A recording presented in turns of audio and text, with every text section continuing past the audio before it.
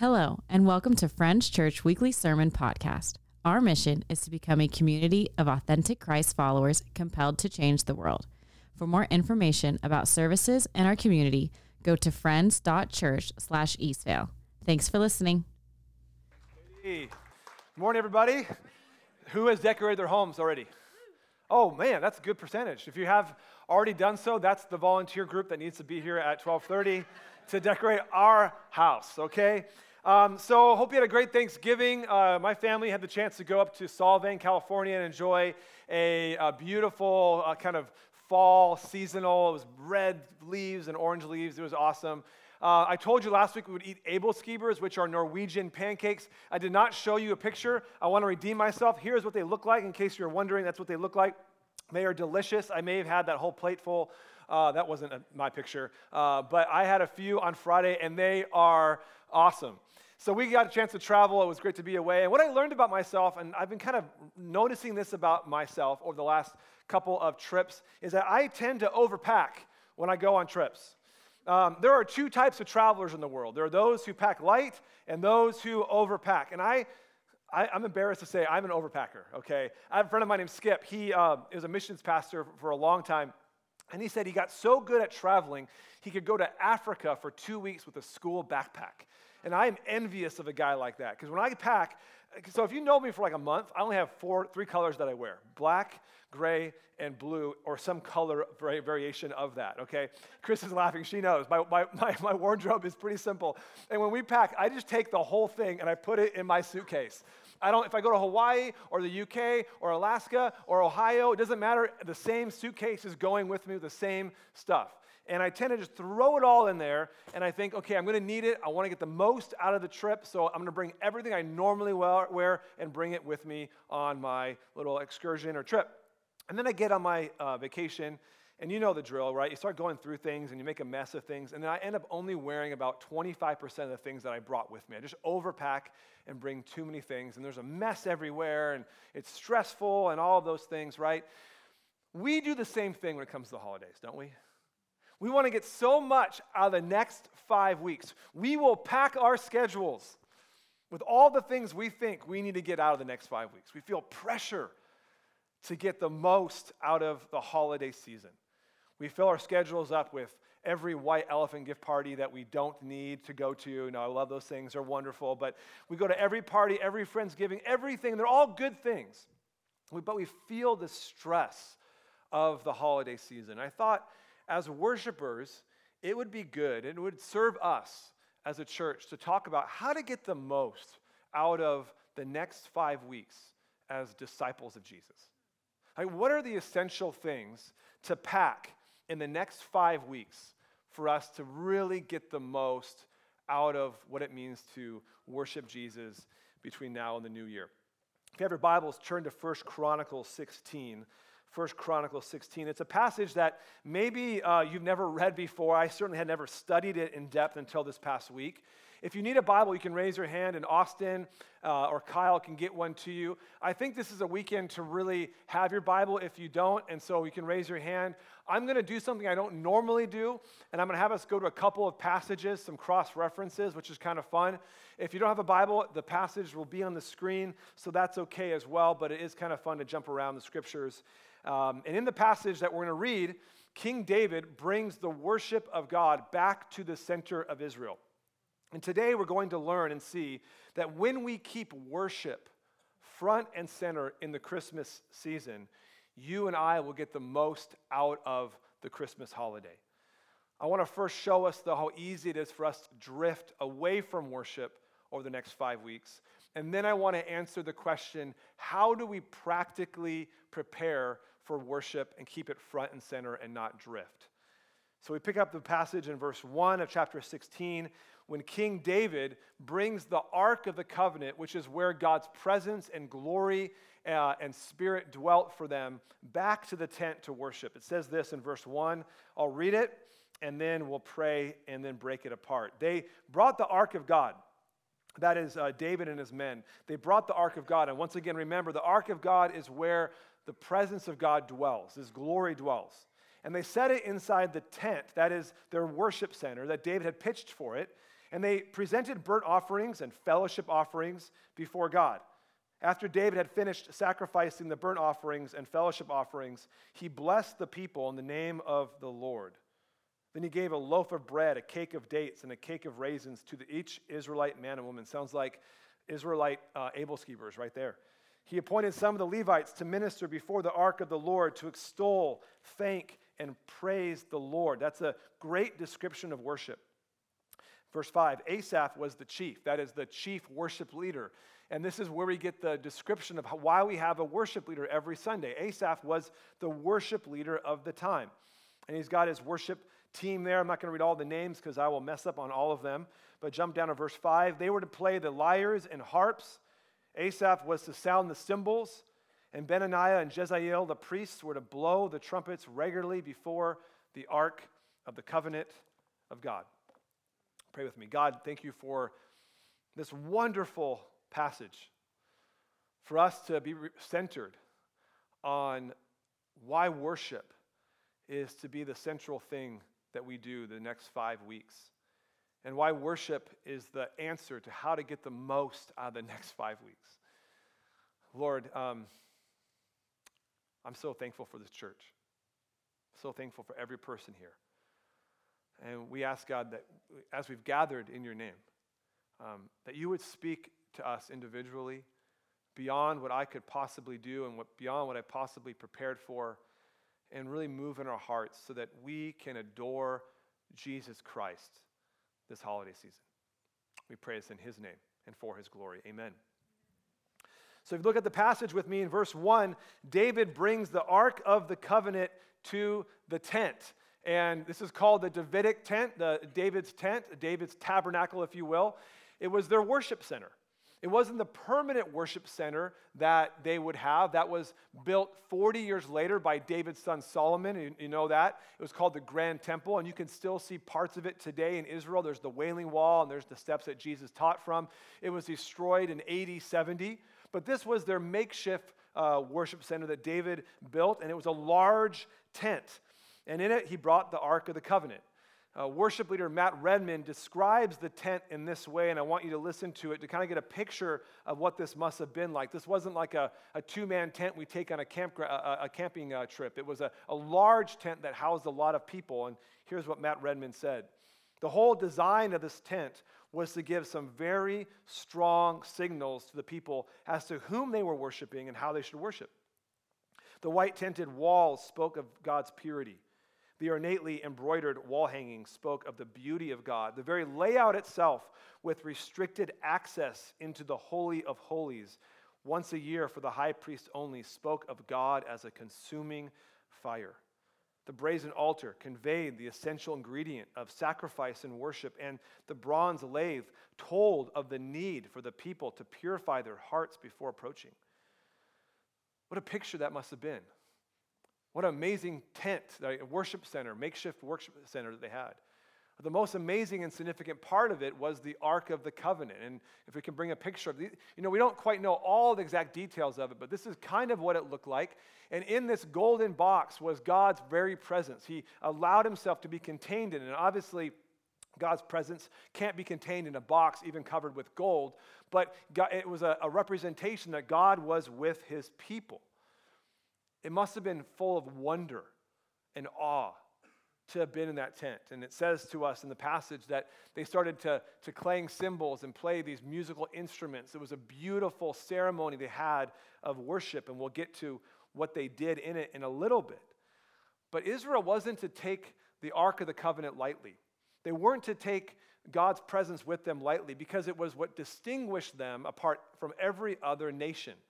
And in Exodus 33, Moses speaks to God, and he says this about God's presence being with them in the ark. If your presence does not go with us, do not send us up from here. How will anyone know, Moses says, that you're pleased with me and with your people unless you go with us? And here's what I want you to pay attention to. What else will distinguish me and your people from all other people on the face of the earth? How were people to know that God was with Israel? It was because of the presence of God in the Ark of the Covenant. It was because of God's presence with his people. That was the distinguishing mark of the people of God. And you would think that because they had God's presence, especially the Ark of the Covenant, that they would cherish it and they would hold dearly to it and they would watch over it and they would keep it in the center of everything they did, and they would go to God regularly because they had this physical object with God's presence in it and pray and get direction. But the sad truth is that they neglected it. The sad truth is that God's people actually forgot that it existed. And we find out some sad truth 3 chapters earlier. Go to chapter 13 of 1 Chronicles. David takes over as the king. And his very first decision as king is a good one. In verse 3, we read this, chapter 13 of 1 Chronicles. Let us bring the ark of our God, David is speaking, back to us, for we did not inquire of it during the reign of Saul. The Hebrew word for inquire means neglect. Let us bring it back because we neglected it during the reign of Saul. Saul was in power before David. And during the entire time of King Saul's reign, they neglected God's presence with them. Here they had the Ark of the Covenant in their possession, right? They had it was in the land of Israel. And they didn't go after it. They didn't bring it to the center. They didn't worship God. Instead, they relied on their own wisdom and their horses and their military might to win victories for them. And this was a foolish decision to do, to neglect God's presence, because if you read earlier in 1 Chronicles, you find out they lost battle after battle, and there was tragedy after tragedy in Saul's life, not just on the battlefield, but Saul goes literally mentally crazy, and he begins to pursue false idols and other gods. They were foolish for forgetting that the main focus and the main direction of their life was the presence of God. Now, I want to get to the New Testament for a moment. Turn with me to 1 John, or John chapter 1 in the New Testament. John chapter 1. This will be my Christmas sermon passage. I won't give away everything in it. It's a rich passage, but John 1 verse 14, it's in the New Testament. It's the fourth gospel. And in John 1:14, the same words used to describe God's presence in the ark are used to describe God's presence in the person of Jesus. Let me say that again. The same words that are used to describe God's presence in the ark are now used to describe God's presence in Jesus. Look down at verse 14. John writes about Jesus, the Word became flesh and made his dwelling among us. The Word, that is Jesus, became flesh and made his dwelling among us. The word dwelling means tabernacle. The same word used here for dwelling is the same Hebrew word used in 1 Chronicles 16:1 for tent. God's presence dwelt in the ark, and they were to keep that central for worship. But now, what John is saying is that God's presence has come to us in the person of Jesus. God's presence, full presence, is in Jesus. I'm having to hold myself back to tell you what I want to tell you about Christmas time. Because I've been spending the last 5 weeks in this passage, and it is marvelous. But just for today, God's glory, his presence, his manifestation of who he is, went from a golden box to a human being, to an infant. And D.A. Carson, the New Testament scholar, says this: the word dwell is the Greek word skiono. In Hebrew, it's the word Shekinah, if you know that word, Shekinah glory. It means to pitch a tent. Jesus pitched his tabernacle or lived in his tent among us through his humanity. The term would call to mind the tabernacle where God met Israel before the temple was built. Jesus is the ultimate manifestation of the presence of God among human beings. So church, here's kind of the truth of the morning. God wants your worship. And worship is your path this Christmas to wonder. Worship is your path to wonder this Christmas. You know, I think we're all longing for wonder when we think about Christmas time. And every single year we talk about why Christmas is getting earlier and earlier. You know, you always hear that, man, Christmas starts so early. It's like the day after Halloween, it begins, you know. And we kind of scratch our head and go, well, why does it start so early? There's a phrase to describe why. It's called the Christmas creep. Have you heard this phrase before? It's literally the description of why Christmas begins so early. It's called the Christmas creep. And yes, there are cynical motivations by big corporations for our money to get it going earlier, right? But there's also an underlying psychological reason, an emotional reason. The Christmas creep happens, it begins earlier and earlier because we all want to experience the feelings that we have about Christmas time, especially as children. And as children, we often experience wonder at Christmas time. And we want to recapture all those feelings of wonder and goodness and joy that we once had as children. And can I just say it? Wonder is not in the Christmas gifts. We think it might be. Wonder is not in the lights. Watch out for any trash being thrown at me.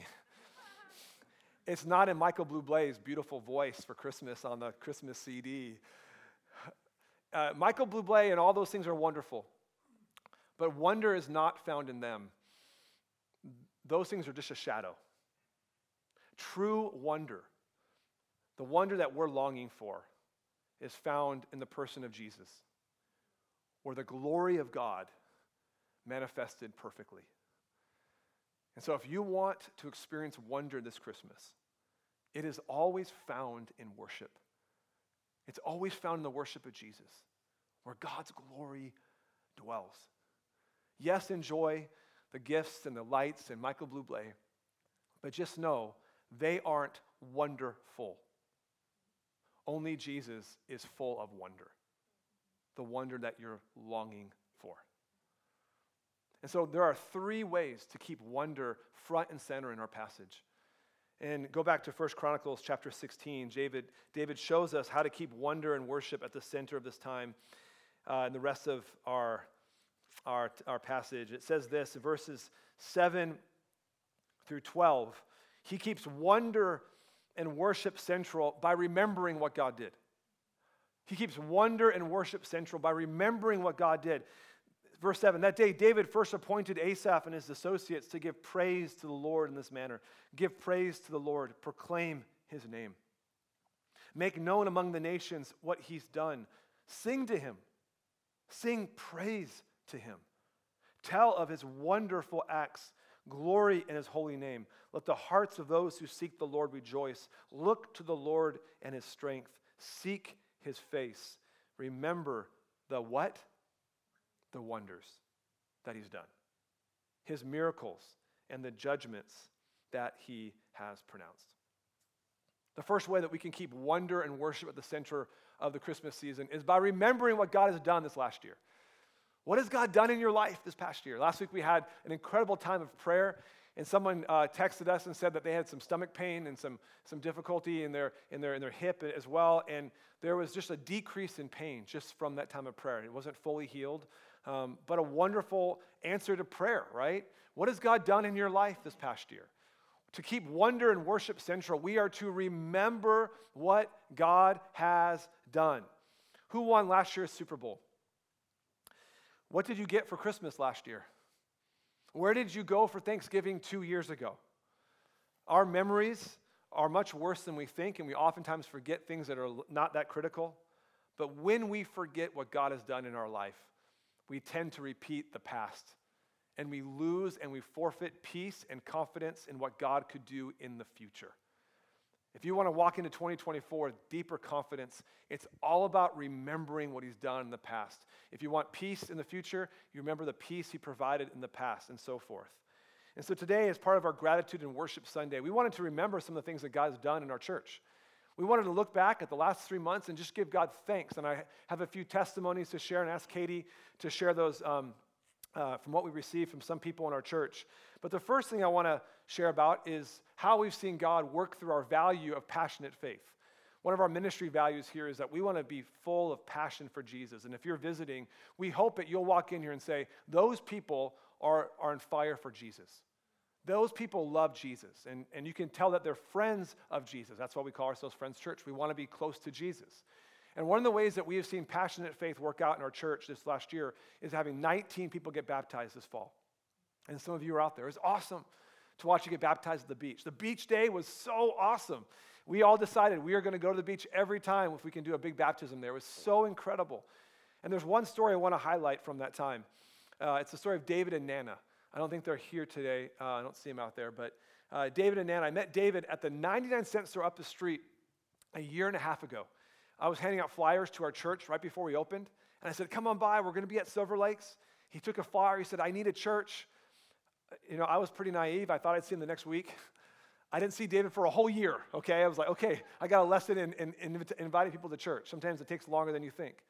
So we moved buildings over here, and one Sunday, David and Nana walked through the doors. I was so shocked. I'm like, it's the dude from the 99-cent store. He was the only guy who talked to me the whole morning. Everyone else just walked by and said, no, I want to get my bananas and my food. David really wanted to know more. And so they came, and they usually sit right in the front row, and they started to encounter Jesus and his presence. They felt your love. They felt your care. And they started to step in, and Nana decided to make her faith public and get baptized. And she was baptized right here on a Sunday morning, and if you remember that, it was a powerful time in September. And so I'm so proud of David and Nana for taking a step, and they are a highlight for me of this last fall that we want to give glory to. We've also seen God work through the value that we have of authentic community. So my prayer for you all is, as part of this church, that when you come in here, you will be connected to community that loves you, that's authentic and real, where there's care and there's compassion, and that you experience Jesus in that time through God's word. And we have our intro night, which is tomorrow night for the last one of the fall. And if you're around, come, it's great. But we've seen God do great things in our intro night this last fall. And one night, we had 3 couples, 3 families join us in October. And one couple was Jack and Heather, Jack is finishing up his residency at Loma Linda as a doctor. Heather works in Irvine in the corporate world. They live in Eastvale. And they came and they moved from out of state to this area. They're from Texas originally. And they got plugged in right away after the intro night. And Katie's going to read what they wrote to us about this church and what God did in them. We joined Friends Church after recently moving out of state. We were looking for a church that had a strong community, as well as looking to meet couples who were pursuing a Christ-centered marriage. Friends has been nothing but a blessing from the Lord since the first moment we stepped in. The Lord has continued to open doors and provide a stronger and more faithful community than we could have ever asked for. We've joined a small group on Thursday nights and truly saw firsthand the Lord gifting us with a community of faithful individuals that immediately started pushing us to go closer to the Lord, both individually and as a couple. This group has encouraged us to regularly dive deeper into Scripture and pray together more often. We are so thankful for what the Lord is doing in this church and can't wait to continue to be a part of this amazing community. Some of you, let's give it up for them, They usually go to 11 o'clock, but some of you are in that group with them. Thank you for loving on them. Thank you that we don't have a church culture where they say, oh, it's a closed group. Can't come in my group. That's just a bunch of trash. I love that some couples like, I want to get involved. Cool, hop on in. And you guys are like, oh, cool, new couple, new person coming in. Another couple, Dietrich and Danny. What's up, Dietrich? My man. You guys came to intro night. I asked you what God's done in your life, and thank you for sending your testimony. And this is what Dietrich had to say after joining our men's discipleship group this fall. Yeah. It's been amazing getting reconnected with the church that Danny and I both feel comfortable in and are eager to make relationships. I know that I've grown a lot this fall in my patience and kindness. Going to the men's group was so amazing, and all the men were so welcoming and supportive. I really appreciated everyone being willing to open up and share some of their personal struggles. And I know I can feel the Holy Spirit moving in our family, and I'm excited to see what He has in store for us as we continue to grow in the Friends family. Yeah. Dietrich, glad that you're here, man. Yeah, it's awesome, bro. Another thing to highlight this last fall, was what we're turning in today, our Angel Tree and Boxes of Love ministry. So like last year, we did like 65, 70 boxes. And this year, we did over 110 from my count so far, and that's amazing. And she's not here. She goes to the 11 o'clock service, but Chimla Kwandu, if you know Chimla, she's the reason why that ministry is organized and done so well. And so I want to highlight her. But there's 2 people who have made the Angel Tree partnership happen, and that's Bianca Denton and Sarah Smale. And so thank you, too. If without your ministry, that would not happen. You guys stepped up big and joined us, and so we asked them to write and tell us what God did in that. So Katie, can you read that one? Yeah. Angel Tree has allowed me to be more involved and hands-on within the mission to our community. It is overwhelming how generous our congregation is in wanting to show love to others this holiday season. Because of the hearts in this church, we are able to bless in abundance by providing each family with a $50 supermarket gift card from the church in addition to the gifts from their loved ones who are incarcerated. I'm thankful for Jesus for putting this mission on my heart and showing me his goodness throughout the whole process. Let's give it up for them. Thank you so much for your leadership. It's been awesome. And I know some of you are part of that team, and just so the rest of the congregation knows, after we get those back next week, they'll be driving to people's houses and dropping those gifts off personally to them, which is such a cool ministry to do. So thank you for those who are driving to those homes and stepping in people's lives and saying, here's a gift from Jesus to us, to you. We've seen God work in the value of generosity and gratitude. And I want to thank you all for your generosity to make this church what it is. Just so you all know, we're $5,000 above budget, which is great at this point in the year. And so thank you for committing to making this church your home and giving to it.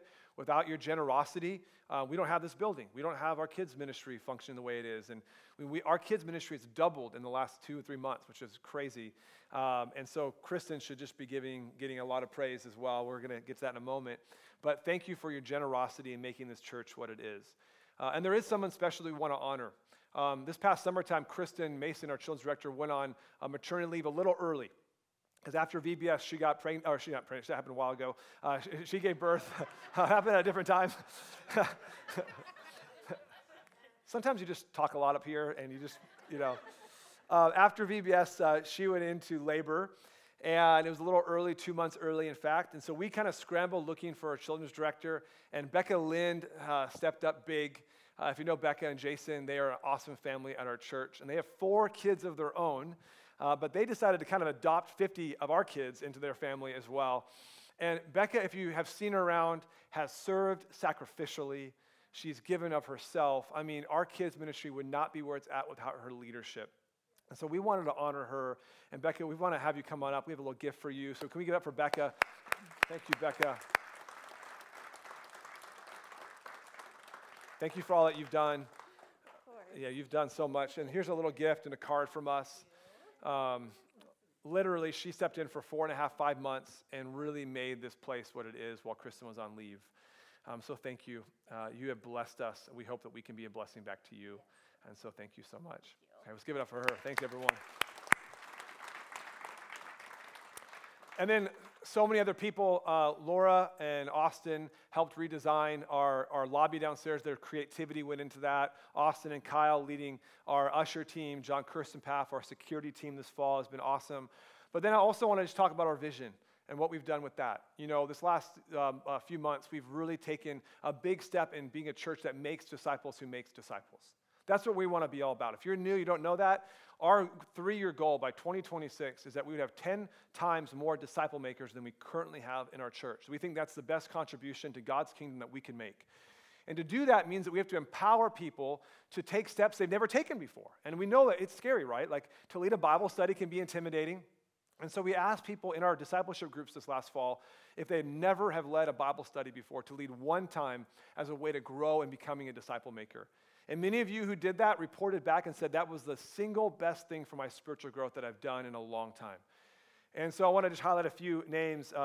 Donna Bronze, Kurt Lockwood, JD, Joe, Bianca, Aaron Riley, and many more all led groups this fall for the very first time. And so thank you for taking a step into our vision of being a follower of Jesus who makes more followers of Jesus. Aaron Riley wrote us this, and this is the last testimony to give God glory for. Bree and I started a women's group this summer that led into our women's discipleship group this fall. Let me just say, God never fails.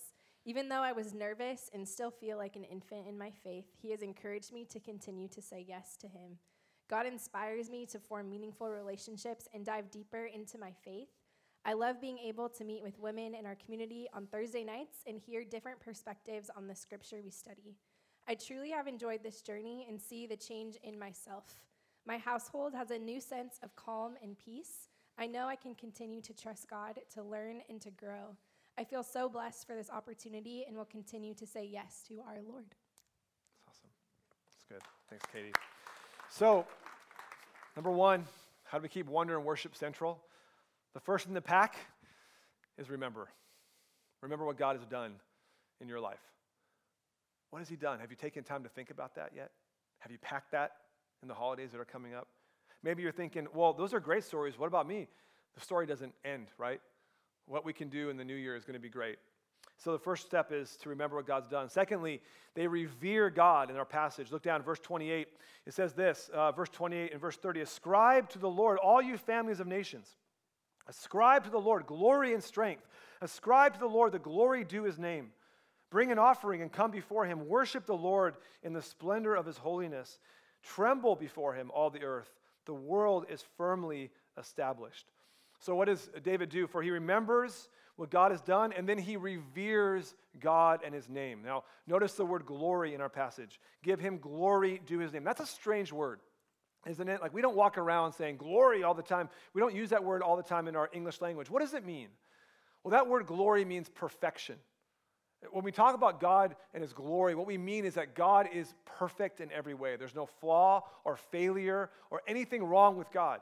And the only way to really describe God and his glory is to think about Michael Jordan. Because I'm a Michael Jordan fan, I think, and I loved watching his old film. But his jump shot was glorious. You know what I'm talking about? Like, elbow was in, the release was perfect, the fingers were perfectly spread on the ball, the arc would come off, the ball would rotate gloriously, right? Michael Jordan's jump shot was perfect. But we talk about real glory, I'm just kidding. The only person who has the real glory is Jesus. He and he alone is perfect in every way. And so when you say, I want to give glory to God, what you're saying is, I want my life to reflect that God is perfect in every way. When I do well in my work and I want to give God glory, it's saying he's perfect and he's helped me. It didn't have anything to do with me. It's all God and for him. And so one of the ways that we can keep God centered and have wonder is to revere who God is. The word worship means reverence.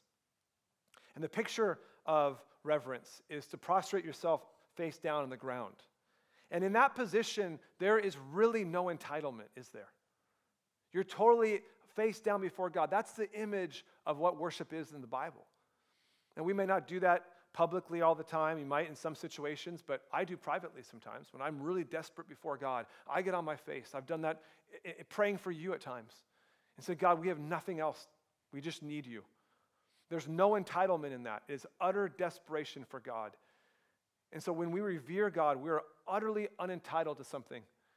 See, here's the reality that I know is entitlement will kill your Christmas.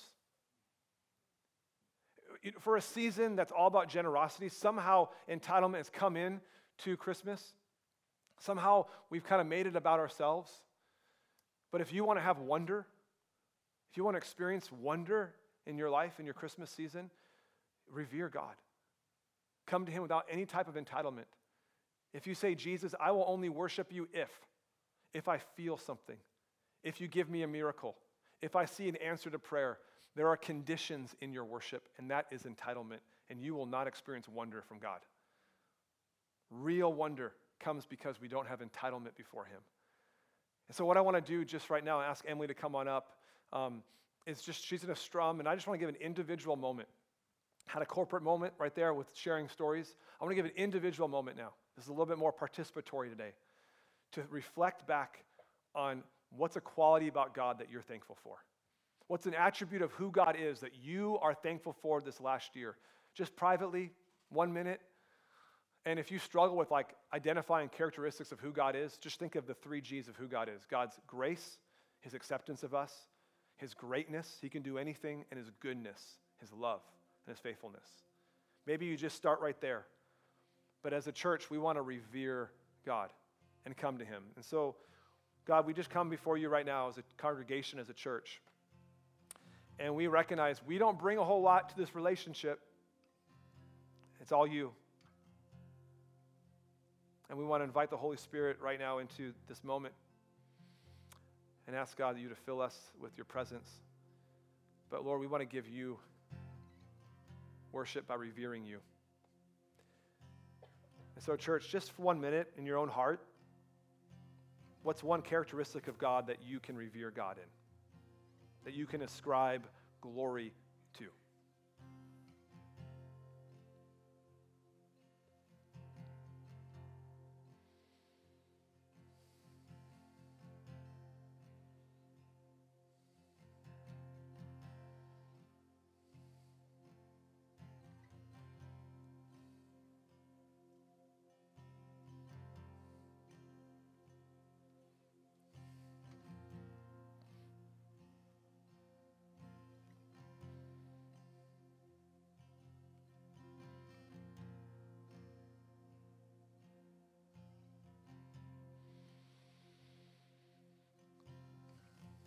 G.K. Chesterton, the famous British author, said, "We do not have a lack of wonders, but we have a lack of wonder."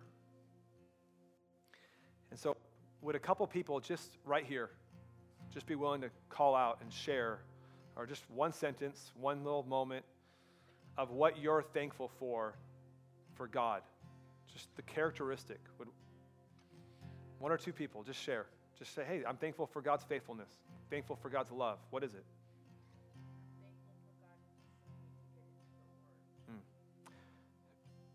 I'm thankful for God pushing me to get into the Word. I'll repeat them so people can hear.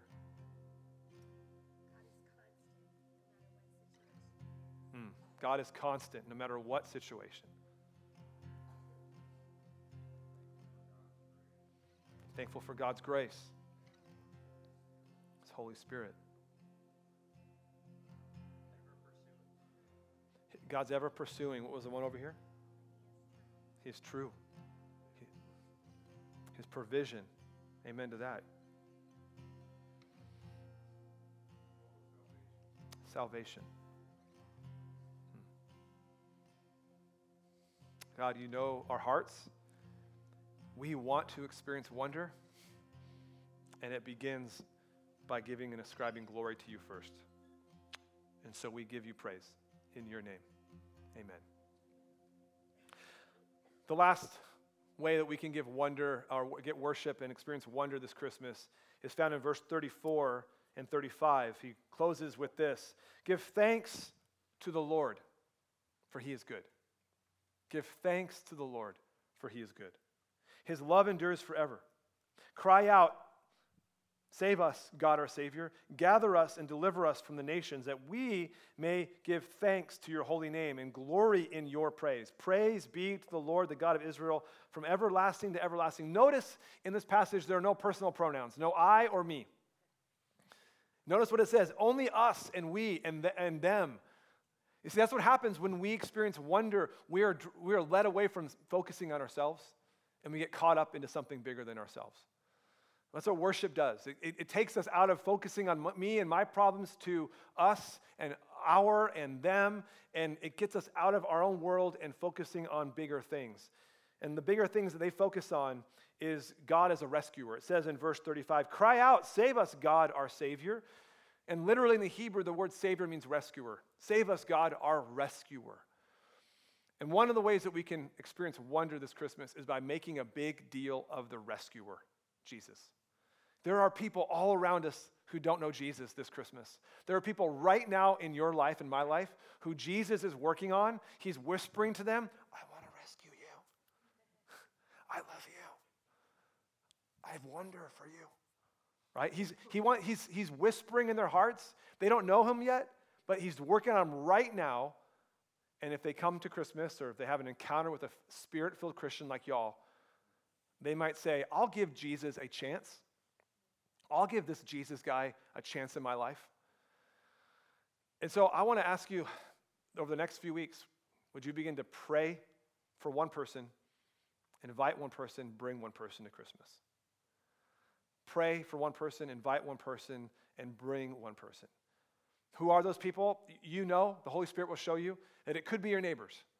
In fact, I just want to lean on that for just a moment. Your neighbors. Your neighbors are so important to God. And it's my belief that God's put you in the neighborhood He's put you simply because He wants you as a spirit-filled Christian to reach your neighbors and for us to reach them together. And maybe you don't know them, but you know what I know will win people over? Because we've done this in our neighborhood, is bringing some brownies, not cooked by me.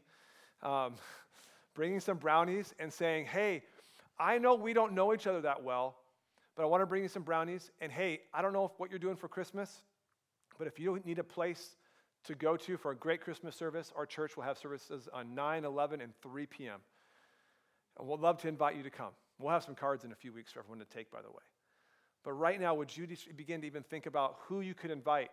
Because we want to tell about the rescue of Jesus and invite them to even consider who Jesus is in their life. One of the ways that we can experience wonder is by making a big deal of the rescuer.